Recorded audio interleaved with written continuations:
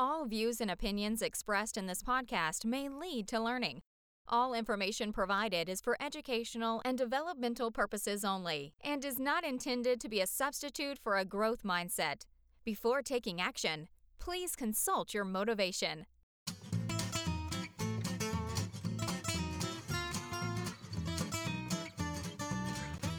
This is the Teacher Talking Time podcast.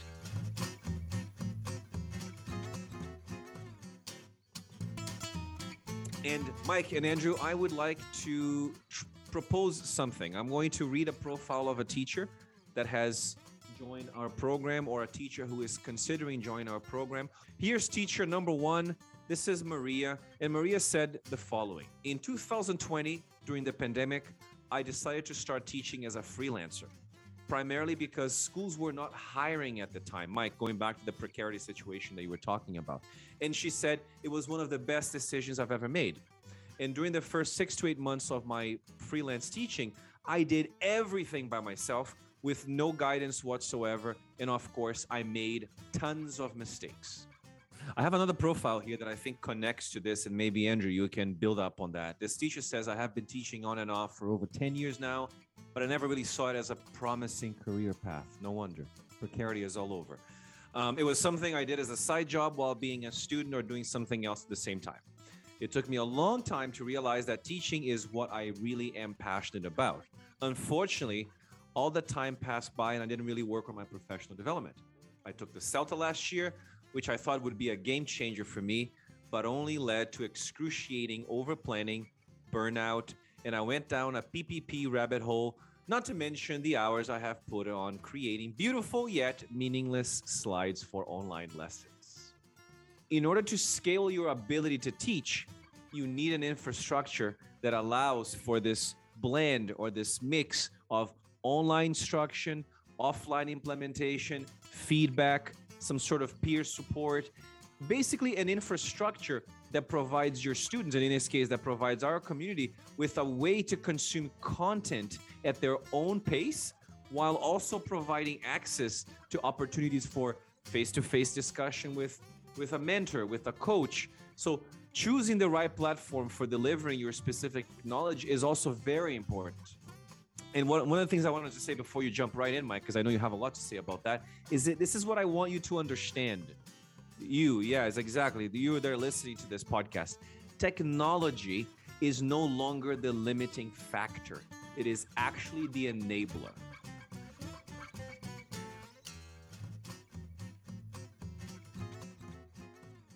Hi, my name is Yasmin. I'm from Iran, and right now you're listening to Teacher Talking Time, the Learn Your English podcast. سلام، من یاسمن هستم، اهل ایرانم و شما الان شنونده Teacher Talking Time, the Learn Your English podcast.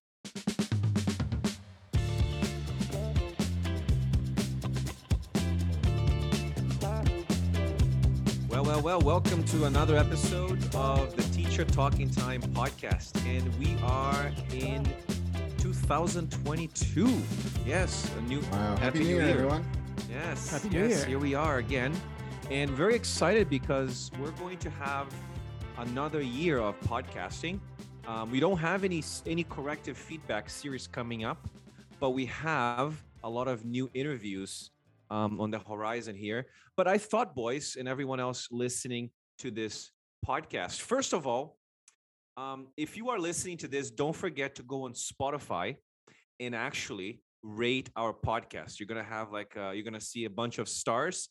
And if you think this podcast is a 5-star podcast, please rate us accordingly. But here I am joined by the other 2 musketeers, Mike and Andrew. How's it going, boys? Doing well. 2022 is it's here, and who knows what it's going to bring. Yeah, we don't know. We don't really know. But actually, I wanted to start on that, Mike, because I think a lot of people, a lot of teachers are facing some sort of uncertainty in their careers, especially because of this never-ending, ongoing pandemic, right?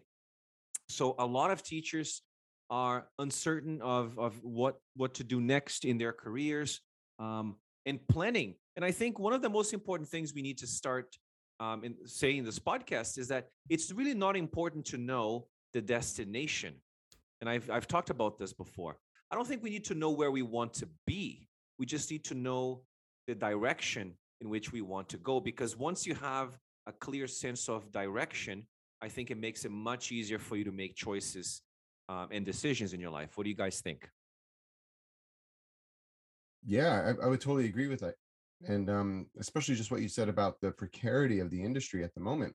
I think that a lot of people are struggling with that basic kind of fundamental need, right? Like, as you said, you don't need to know exactly where you're going, but having a sense of direction is so helpful. And I think really like people are just looking for direction. And we've certainly realigned ourselves to try and help people out with that. But it's a real need. And I think it's not just unique to our industry. I think it's just the day and age in which we live. But I think it's hit teachers and language teachers in particularly a little bit harder than say some other fields. Mm-hmm. Yeah, for sure. I mean, destination, journey, all these words that we use, but where I don't know, I wouldn't be where I am now without taking some risks and just focusing on the journey and the steps, as you said, Leo, not so much on where I'm going to end up, because I know this is definitely true for me. I'm sure it's true for you guys and true for many people, that if I had just targeted one specific destination, I wouldn't have gotten to where I am now, and because that destination was something that I thought I wanted, but maybe wasn't, when I got there, or even if I got there. I know we've all changed our minds along the way, which is part of the process and can be scary at the same time. But, building the house can be daunting, but if you just start with the foundation and then start with the first floor and the second floor, and maybe, Exactly. you change your mind in terms of decor, to extend the analogy along the way. But taking that first step, and I think, polarization or paralysis can happen if we just focus on the house being finished. But Mm-hmm. taking the first step to, buy the land, so to speak, can lead us in a variety of different directions. And And that's a great this, point, Andrew, because I think that the word risk, I think taking risks, you should take more risks or leave your comfort zone. That can be really kind of, um, it can make people feel quite uncomfortable. But I think if you just change it to like, just make some tweaks, right? Like you said, right? You don't have to build the whole house at once, just make some small tweaks here and there. And you can actually see big results. And I think that might be a way of making transformative change without having to necessarily feel the discomfort of thinking that you're taking these big risks or leaving your comfort right, zone fully. right. And this is exactly what we're going to be exploring in today's podcast. The first Teacher Talking Time podcast of 2022 is going to be on how to build a future of teachers, or for language teachers, or any teacher out in there in the world, and what this future might mean for education. So if you are a language teacher or just a teacher who wants to learn more about how you can use the power of the internet, how you can leverage the internet to your favor, this is going to be a perfect episode for you, because we're going to be looking at the profiles of some teachers, and we're going to show you how our latest program, to those of you who don't know, we actually have a new program which we're going to tap into that right now. I think TAP is the acronym that we use, the acronym for the program, That's right? Yeah. I thought you guys had picked up on that. I've just learned that right now. I hadn't thought of that before. So yeah, the Teacher Accelerator Program, TAP. Exactly. TAP. So let's talk about that. But before we do that, and we look at the profiles of teachers, let me ask you a question. How many teachers are out there in the world? Can you guys guess? Oh my God. Wow. Tough question. Tens of millions. It's in there. Yeah. Yeah. Choose that. 47 million. Okay. So I have here statistics by Max Roser, who actually did some very interesting research on the number of teachers who are out there. And I can give you my source here. It's Our World in Data. And here's what I have. Higher than that, Mike. Yes. We're looking at 85 plus million teachers in the world. Holy moly. Double that. I was pretty close, actually. And that is just people who identify themselves as teachers, because I don't know if you agree with me, but anyone can be a teacher. In fact, if you are the kind of person who is helping one person change their business or their life with something that you are an expert at, you can help many people by acquiring this skill of teaching. And if you are one of those teachers or potential teachers, how do you get noticed? Out of the 87 million other people that are doing it, yeah, that's a good question.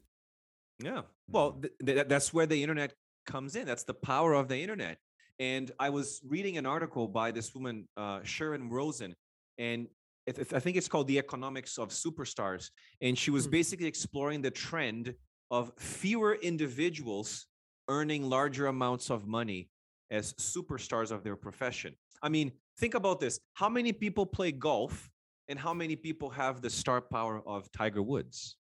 Nobody. How many nobody. How many people play professional soccer and how many people have the earning potential of Cristiano Ronaldo? How many quarterbacks are out there that play or have the superstar earning potential of Tom Brady? Well, what this woman is basically arguing is that this phenomenon is driven by two very specific elements. Number one, you need outstanding talent. Number two, you need to have the ability to share that talent with a larger market. And when we think about this, we could even argue that what makes it easy for these people to actually to do that is because they have a platform. Cristiano Ronaldo has, the Premier League, he has the World Cup, he has other tournaments. And of course, Tiger Woods has the, what is it called? The USGA, whatever those tournaments for golf players. What about teachers? Nothing like this exists for teachers, right? But now we have the internet. The internet is the enabler.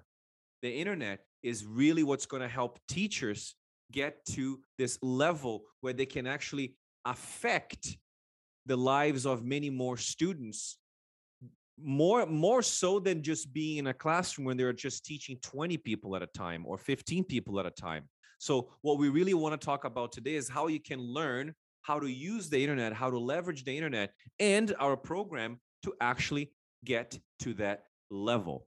So we're going to take a very quick break and we're going to be right back to talk about the profiles of some teachers and how we can learn how to teach using the power of the internet. Hello everyone, here's Sandra from Brazil. I'm here to say that the Learn Your English membership for teachers is an amazing opportunity to get together with other teachers from all over the world, read about different topics, and discuss.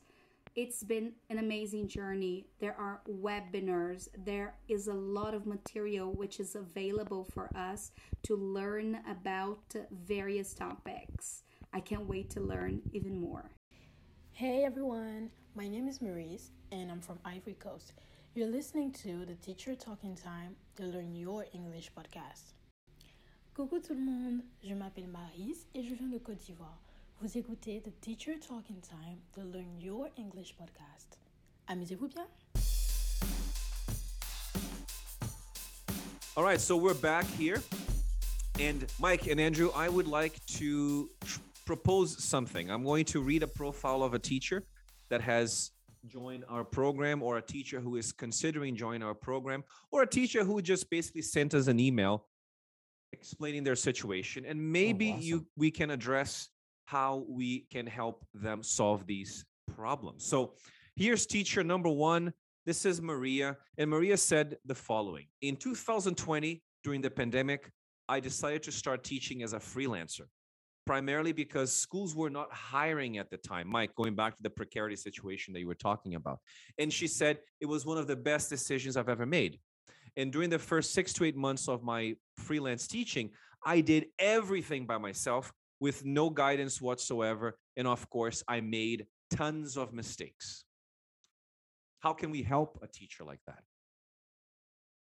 Yeah, I think that's a pretty good profile, and that speaks, what you guys were saying at the beginning of the episode with taking risks and putting ourselves out there. As teaching is, obviously a very traditional profession in that it's usually taken one form over the course of history, where people in a room together, physical room, learning something, teaching something, and now, the options have expanded, and as we want to take, calculated risks and put ourselves out of that comfort zone, the actions that we do not necessarily different, but the mode is different, whether it's online or one-to-one. And as we take those risks, there are some areas where we're not sure of, and mistakes are going to be made. Mistakes are good, and that's how we learn. But I think the process can be expedited by joining a community of people that have done it before, and from which those people can learn and make better mistakes or more better mistakes, and really fast track their process of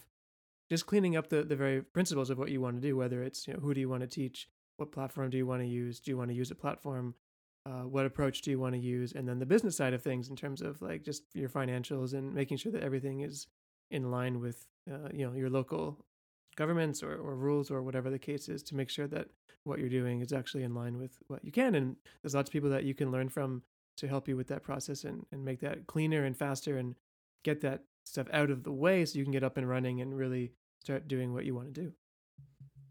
Yeah, I'd agree with that, Andrew. And I think, like, thinking of Maria and teachers like her, especially the ones that are already kind of in our program, the first and foremost, I think it's what you said early on, which is community, right? Like, oftentimes teachers are out there kind of on their own, just like Maria, trying to figure it out as they go.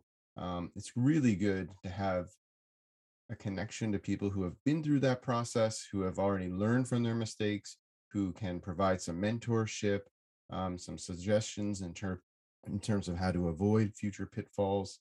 And I think that that's kind of the key thing. And it's not just, I think, for online teachers. I think even like when we're teaching live in person, I think we can kind of put ourselves in these little bubbles, unless we have like a really active staff room or a really active teaching community that we're involved with. It's teachers nowadays are oftentimes, unfortunately, quite isolated. And I think that having an opportunity to meet with other teachers informally on a regular basis is really, really beneficial. The other thing that I thought that you touched on, which was quite good, was this idea of mistakes. And like, it's interesting because like there are all kinds of mistakes we can make as teachers. And sometimes the more kind of powerful ones are the ones that affect our own kind of time management. And certainly when I started teaching privates on my own, because I just out of the sheer reality of my position, I had to.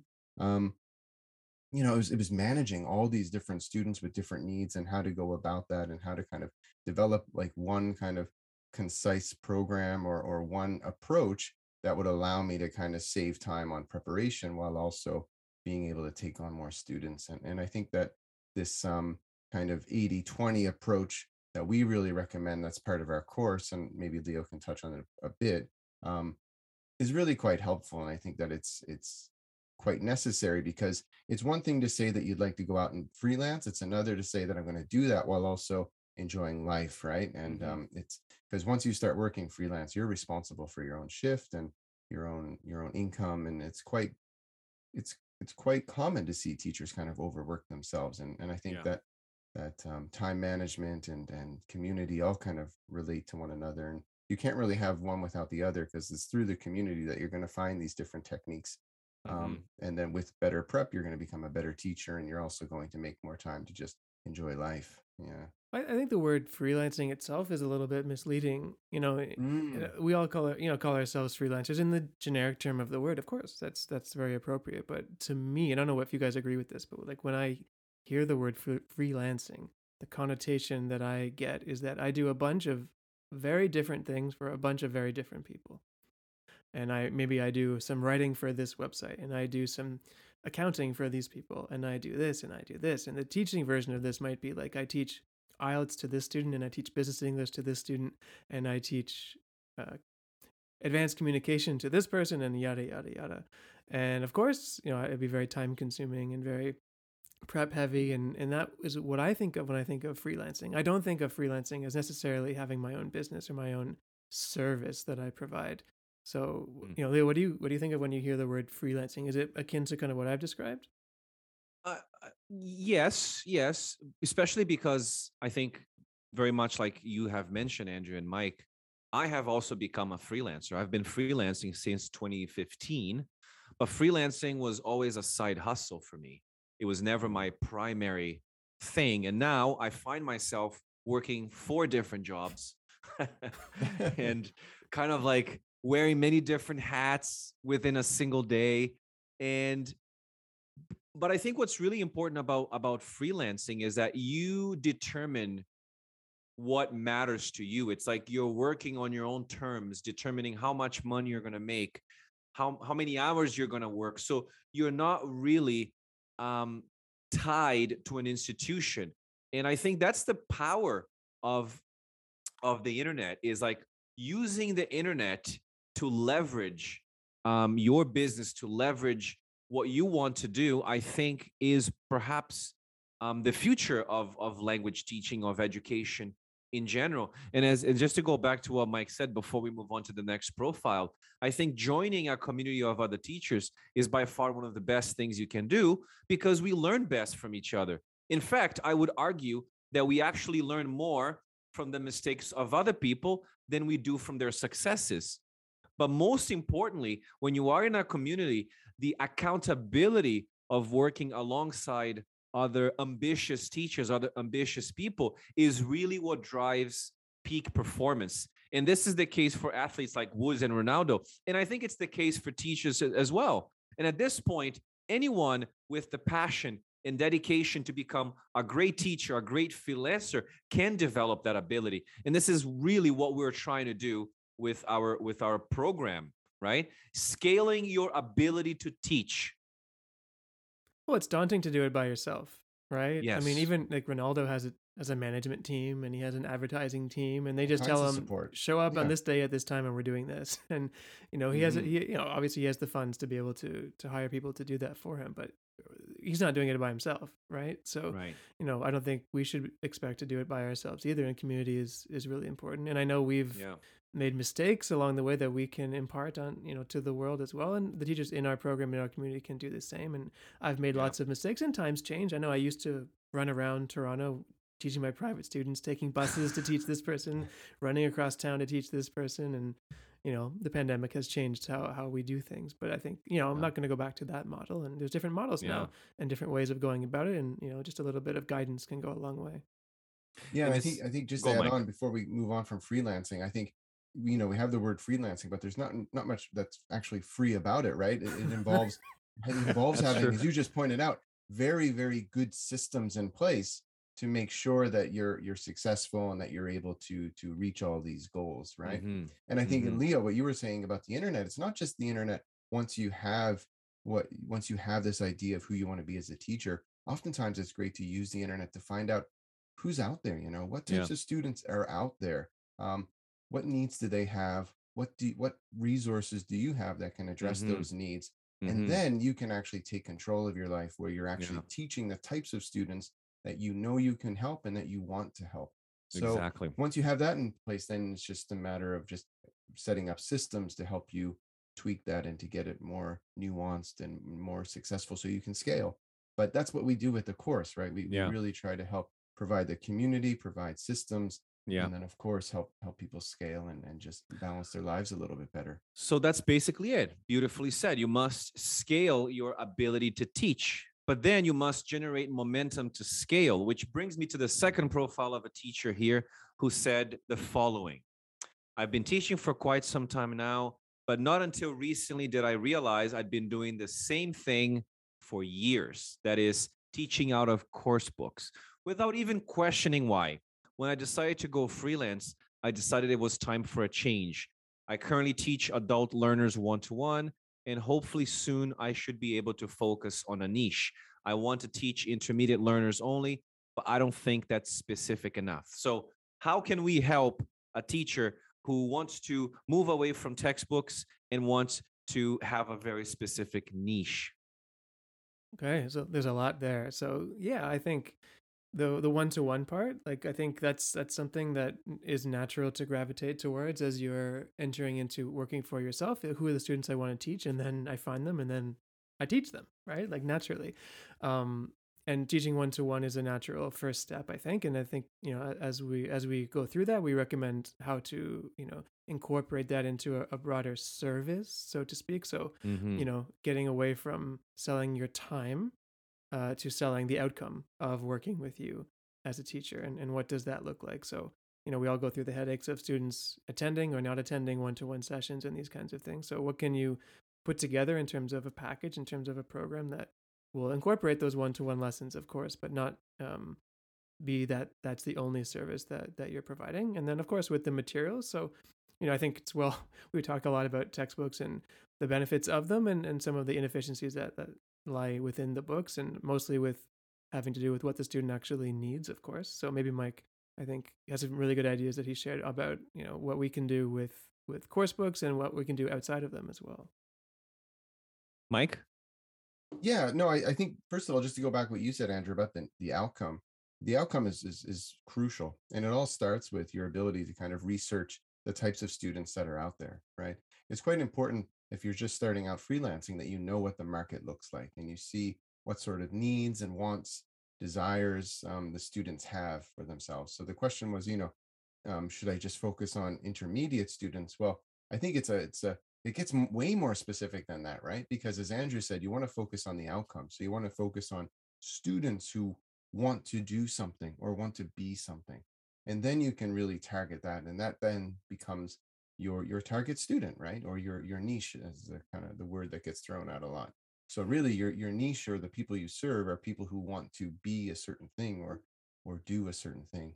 And I think then we can start thinking about resources, right? We can go and we can say, okay, so I'm new to this. I think a textbook might be great because it provides the structure for both me and the students that newbies or someone who's kind of new to learning or teaching might want.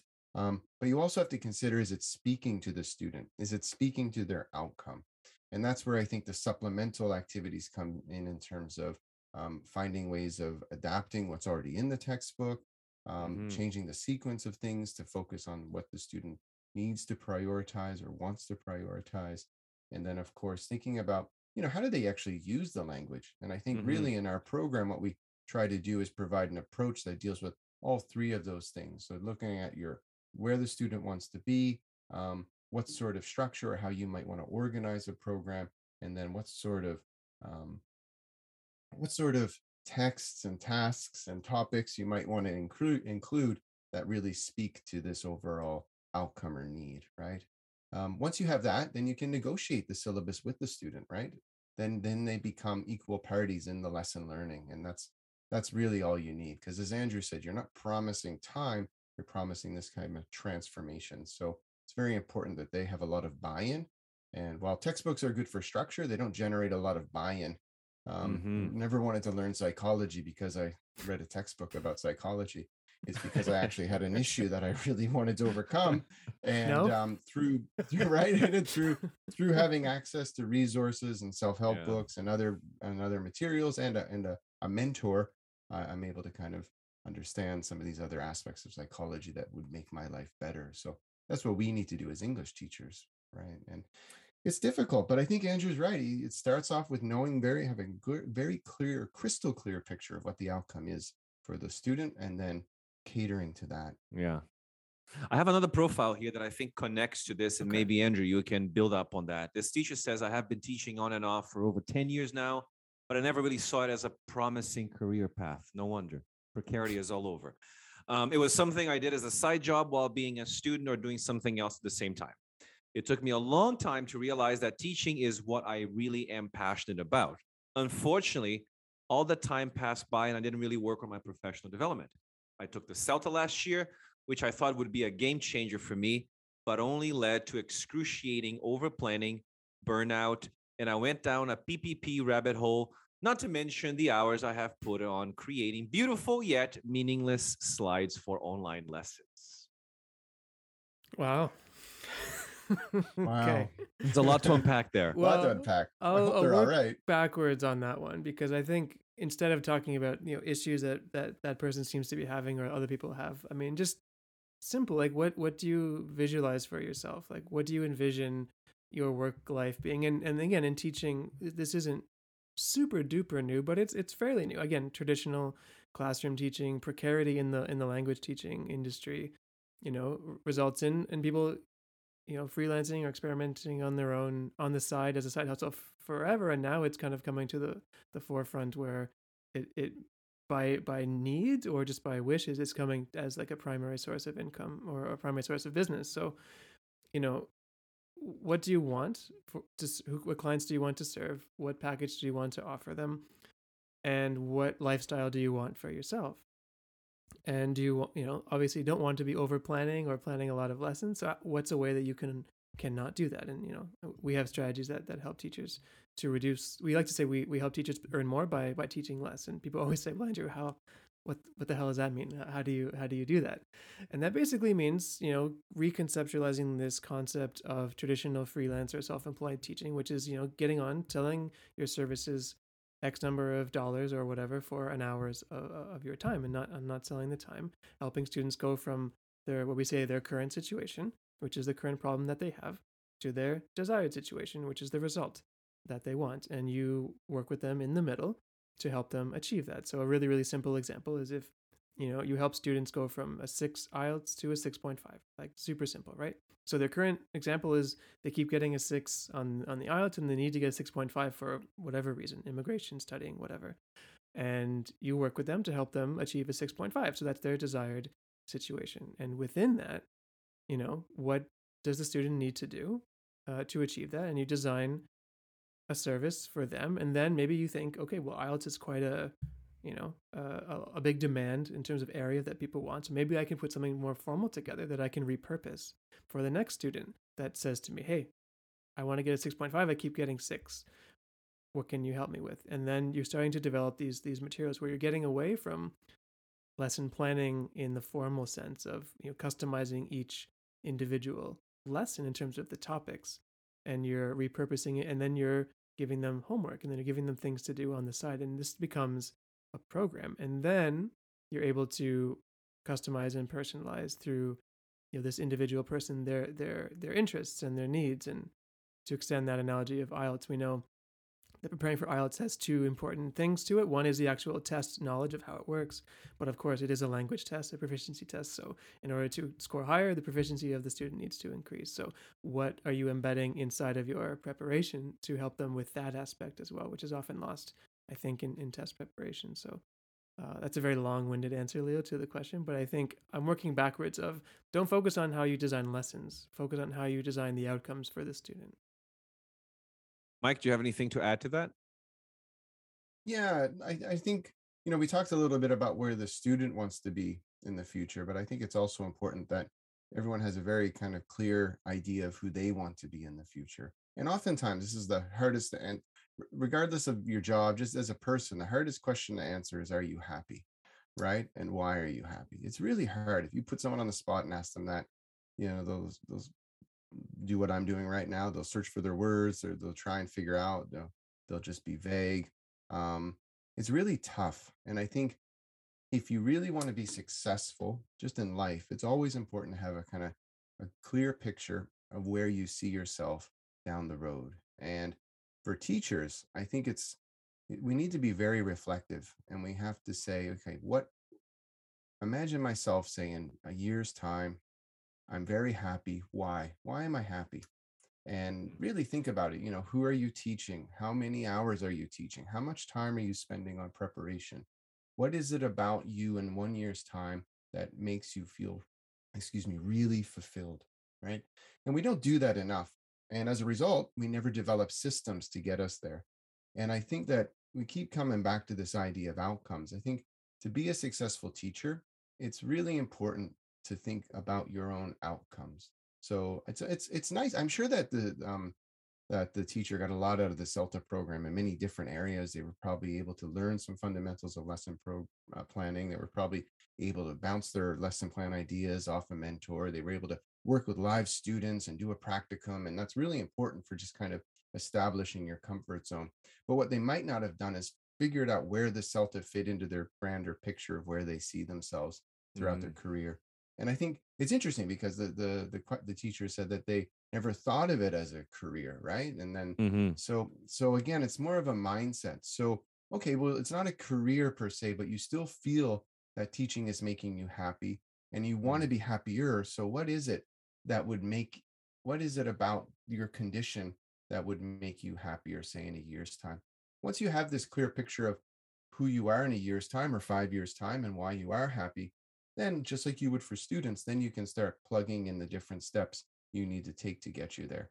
And I think a lot of people go into, say, CELTA programs or some of these pre-service programs um, because they want to teach, only to find out that these programs are really good, but they're only helpful in the sense that, well, they're more helpful in the sense that if you're looking for some sort of accreditation to go teach abroad, let's Yeah. say, it is quite helpful. But when those teaching positions dry up, you really do need a other skill set to draw on.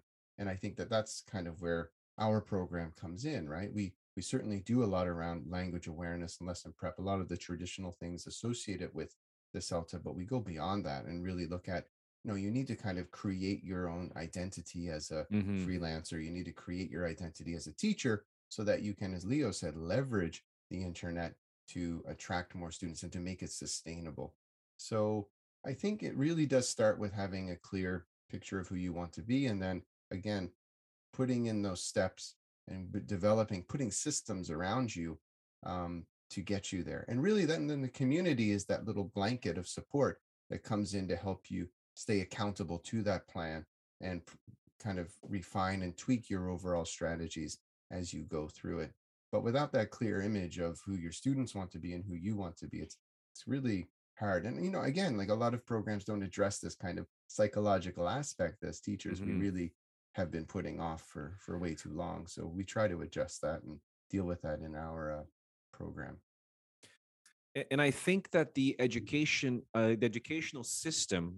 system is somewhat broken. I think a lot of courses, and this is by no means a criticism of courses, but I don't think that they are built for this dynamic web.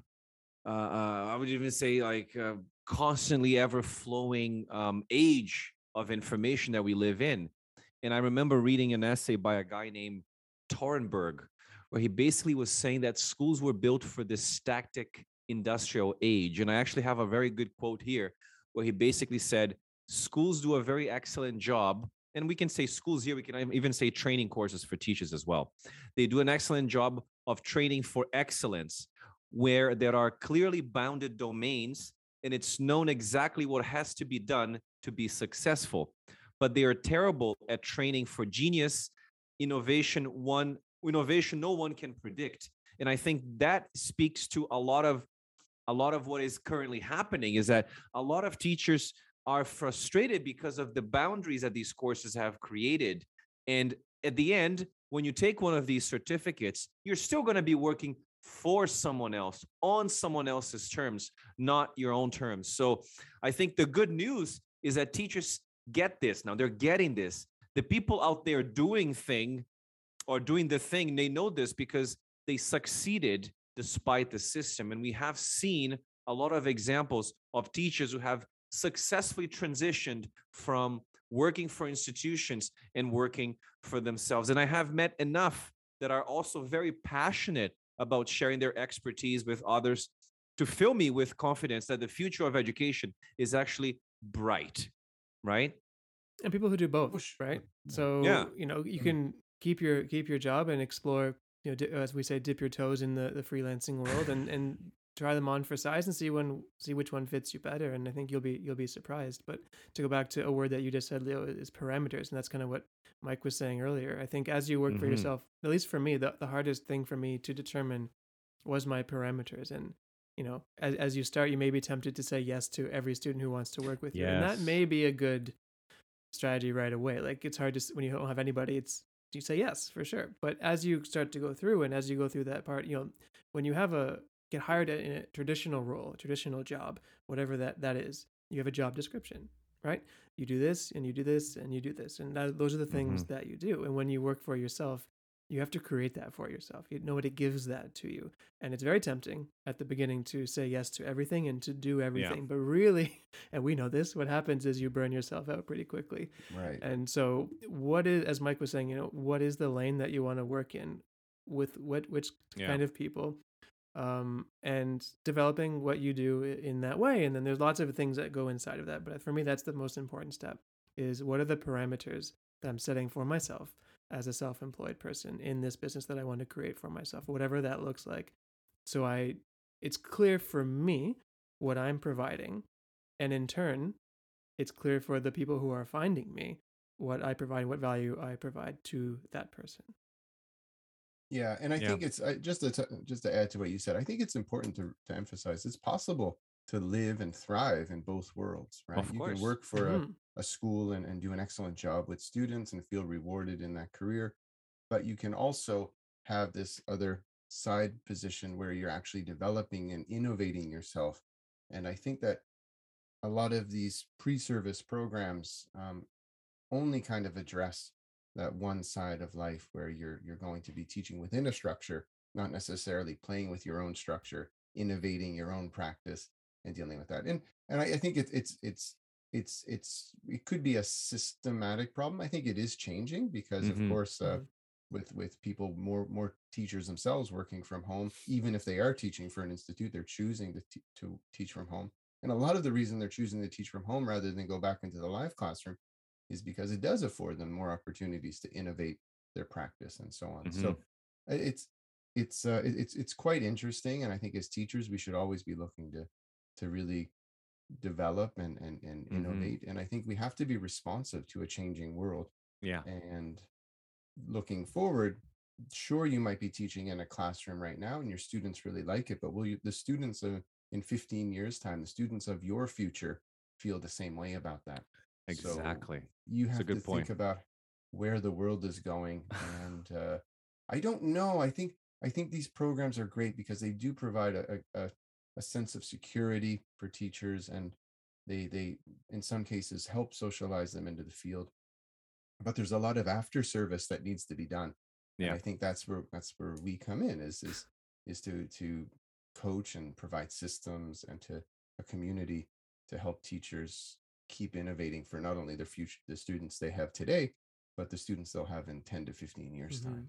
As we all talk to teachers a lot, a question I like to ask is, which students are you teaching online? And they say this, and this. And then I say, well, what about your students from different countries? So we live in Canada, right? So what about your students who are outside of Canada?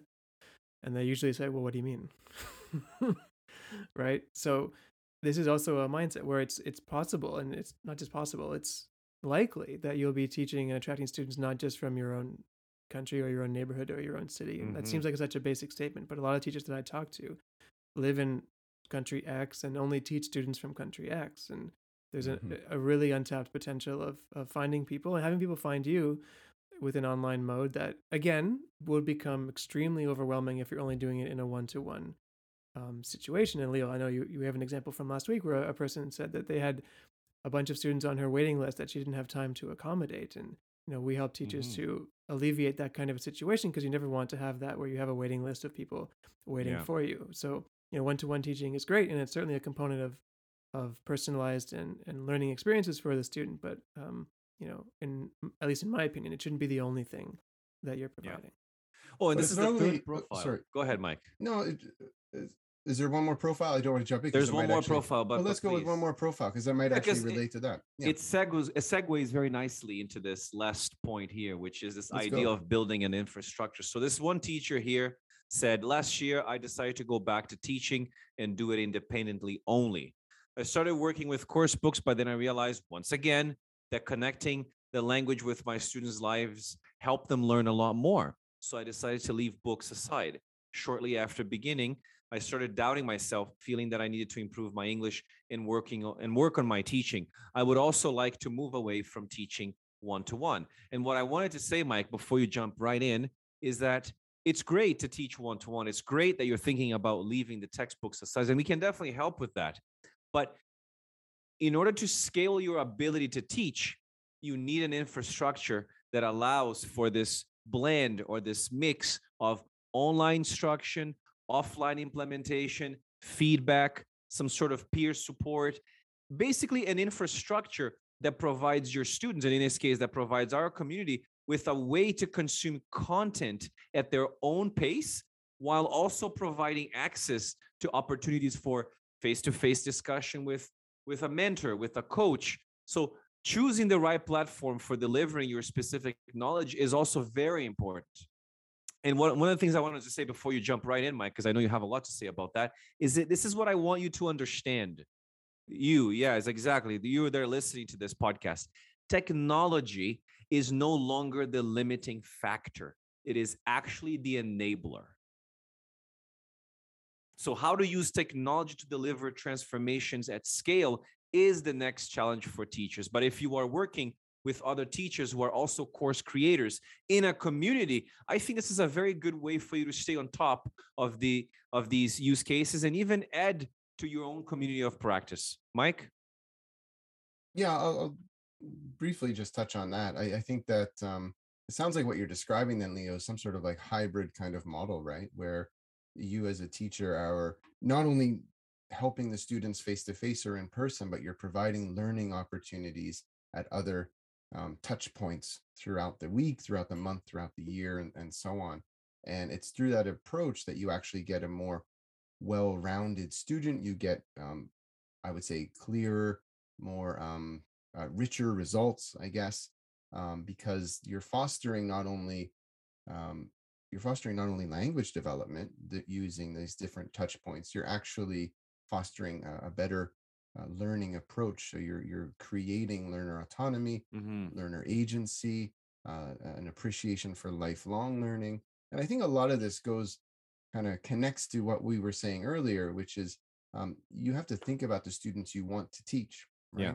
And you're going to attract students who, if you are very systematic in your approach and you have a genuine thirst for learning yourself, and you provide, or you're aware of the different ways that people learn, and you provide that in your course, then you're going to actually attract the types of students who also want to be lifelong learners, are open to multimodality, like having an opportunity to meet with a teacher, but also realize that it's up to them to actually take control over their own development and progress, right? So again, I go back to this word of systems. I think it's really, really important that we establish systems early on so we know who we want to be.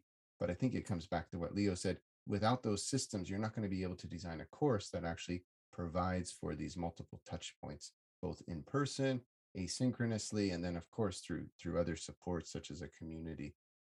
I think that's very perfectly said. I don't have much to add to that. And just sounds like Mike's getting into, I think it's called the mirror analogy or the mirror metaphor. Yeah, something like that. I've heard that before. Where basically the idea is that you attract people who mirror your own personality, your own habits, your own instincts, your own systems, in case of Mike. So if you are a decisive person, the theory says that you will attract decisive students or decisive clients. And the opposite is true. If you are a pretty indecisive person, something that I'm working on myself, then you attract indecisive people. So, by doing a reflexive exercise of who do I want to be, where do I see myself, it's kind of a dual pronged approach. If you go with this theory where you're not only thinking about who you want to be as a person, but by extension, you'll be attracting people, students who also fit with that mold, and then you'll be able to find people who fit with you, and you'll be able to help even more.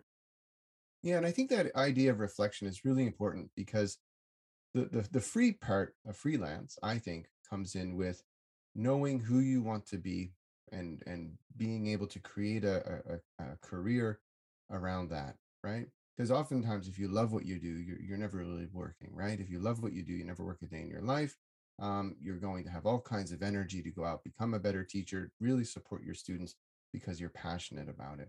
And I think that we were talking a little bit about teachers who are already in the field. I mean, just to add like another profile. So there's one member of our community who actually has no experience teaching, but they decided to join because they were a nurse and they had lots of experience with nursing, but it's been quite stressful in recent years. So they're trying to transition in a way that still helps them help people, but they can leverage their existing knowledge. And I think as teachers, we kind of sit back and say, wow, like as an English teacher, I guess I have to teach English, and teaching English involves teaching tenses, teaching vocabulary and all this stuff. But really, no, like I would really encourage everyone to go into their reflect internally and see, you know what am I interested in? Who would I love to work with? I love music. There must be musicians out there that would really love to learn English or need help perhaps with one aspect of their English so that they can feel more confident or do better. There must be someone out there, like Andrew said, maybe doing IELTS test, but maybe they're more focused. Maybe it's IELTS test, but they're really an international student who wants to be a business manager or something like that. And Yeah. I have a lot of experience before I became a teacher being a business manager, so I can really draw on that. And I think if you kind of get this idea of who you want to be and who your students are, then as Andrew said, then you're going to start attracting those students.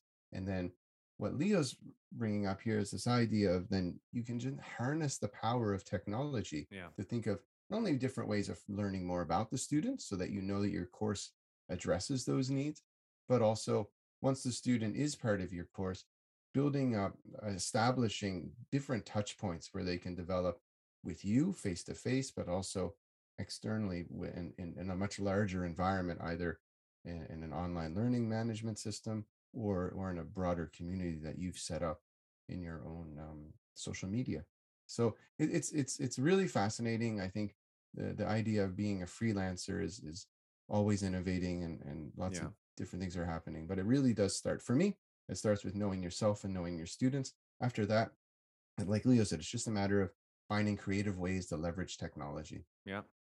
And I think the future of teaching in general, I think teachers in general, I would say, you have to become either a learning designer, where you're basically creating training courses to help people in an organization or in a continuous cycle of learning.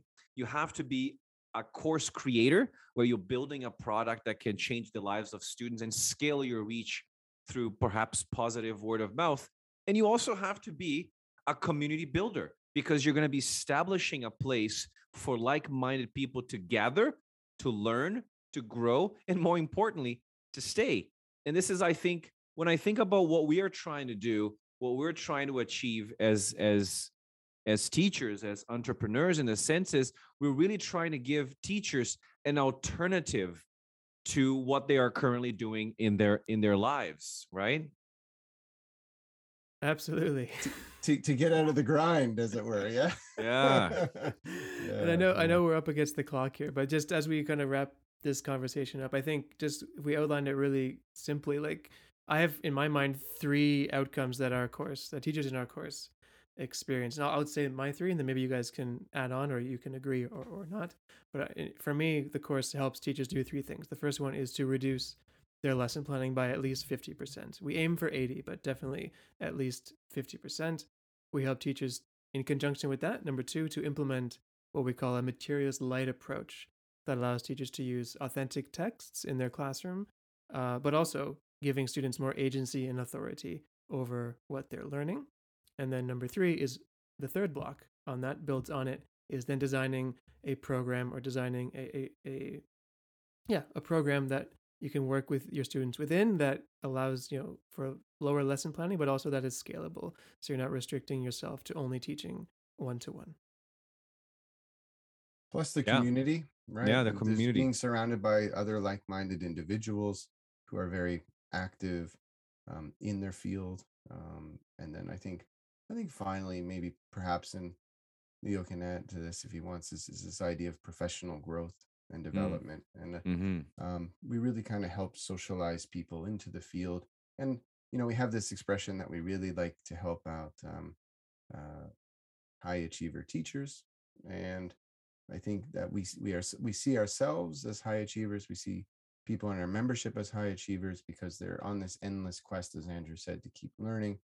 And part and parcel of that is this idea of professional development and growth, and having opportunities to lead discussions and share and get advice on how to get published and so on. So I think it's a well-rounded program, and it starts with those 3 pillars and certainly expands, I think. Yeah.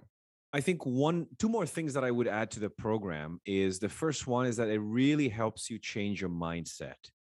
I think you're going to go from a push to a pull mentality, because it really helps you realize that the system needs to flip. So you're kind of going from like, you tell me the right answer to like, ask the right question and then find the answer.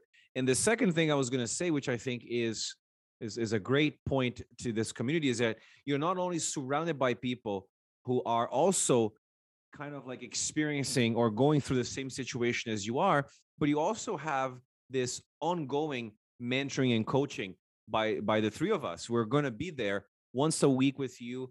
Whenever you encounter any sort of problem, any issues arise, or any struggles that you're having, you can just come on a Q&A call with us and you just share your problems with us, and we will help you.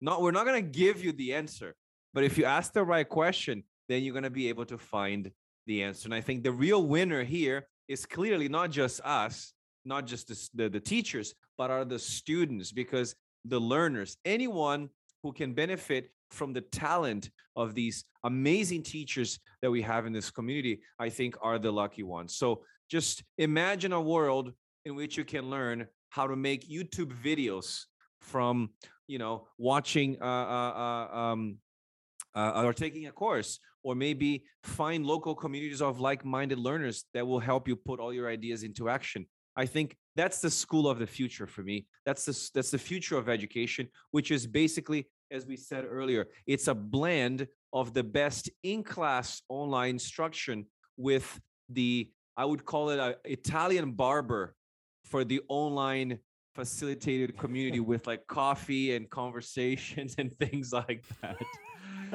Wow, all kinds of metaphors out there. Okay. Yeah. That's it. Teachers will be leading the way. And a question we get a lot is like, Andrew, how long does the program last? And of course, we're happy to say that it doesn't end. There is no end to the program. We want this to be a lifelong learning program. It's a lifelong learning program. It'd be rather hypocritical of us if we didn't have a lifelong learning program. Yes. Quite literally. So once you're in, and we want it to be a space where you can learn and develop and grow and ask questions and get better and see growth, indefinitely for as long as you need it. So there is no expiry date. So the program does last for as long as you need it to. Yeah. Where do people find out more about the program? How do they apply to the program? Can anyone join the program? It's not for anybody. So we do have an application process. So there's a link in the show notes that you can click, or you can just go to our website, learnyourenglish.net, to check it out and to book a meeting with one of us to talk about your goals and the objectives you have for your teaching career, and see if it aligns with what we offer. And then we look forward to chatting with you then. Thank you very much, boys. Thank you for listening. Don't forget, Teacher Talking Time, Spotify, Apple Podcasts, Amazon Podcasts, you name it, podcast. We are there. Don't forget to leave a rating for the show. Like, if you really like the show, don't forget. And I have a challenge for you. If you know a teacher, if you listen to this podcast and you know a teacher who would benefit from listening to this episode, share that episode with them.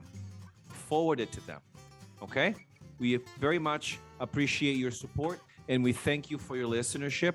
Mike, Andrew, we're back in February with another interview-based podcast, right? Absolutely. Yeah, sounds great. All right, everyone, take it easy.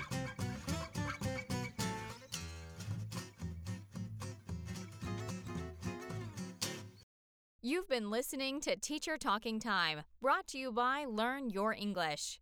Ready to take control of your education?